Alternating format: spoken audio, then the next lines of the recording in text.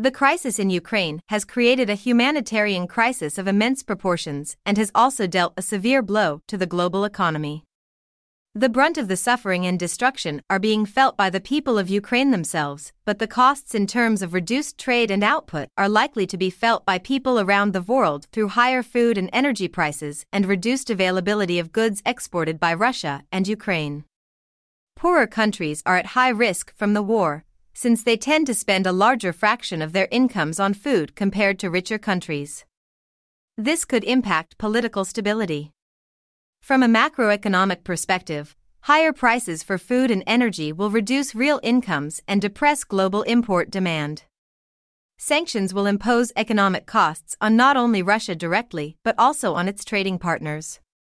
Besides Russia and Ukraine, depressed gross domestic product, GDP, will probably be seen mostly in Europe given the region's geographic proximity and its dependence on Russian energy. Trade costs will rise in the near term due to sanctions, export restrictions, higher energy costs and transport disruptions. As a result, the impact the war will have on world trade in 2022 could be greater than the impact on global GDP. While shares of Russia and Ukraine in world trade and output are relatively small, they are important suppliers of essential products, notably food and energy. Both countries accounted for 2.5% in world merchandise trade and 1.9% in world GDP in 2021. Yet they supplied around 25% of wheat, 15% of barley and 45% of sunflower products exports in 2019. Russia alone accounted for 9.4% of world trade in fuels, including a 20% share in natural gas exports.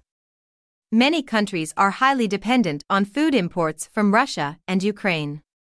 For example, more than half of wheat imports in Egypt, the Lebanese Republic and Tunisia come from Russia and Ukraine. Other countries are more dependent on imports of fuels from Russia, such as Finland 63% and Turkey 35%. Russia and Ukraine are also key providers of inputs into industrial value chains. Russia is one of the main suppliers globally of palladium and rhodium, key inputs in the production of catalytic converters in the automotive sector and the manufacture of semiconductors.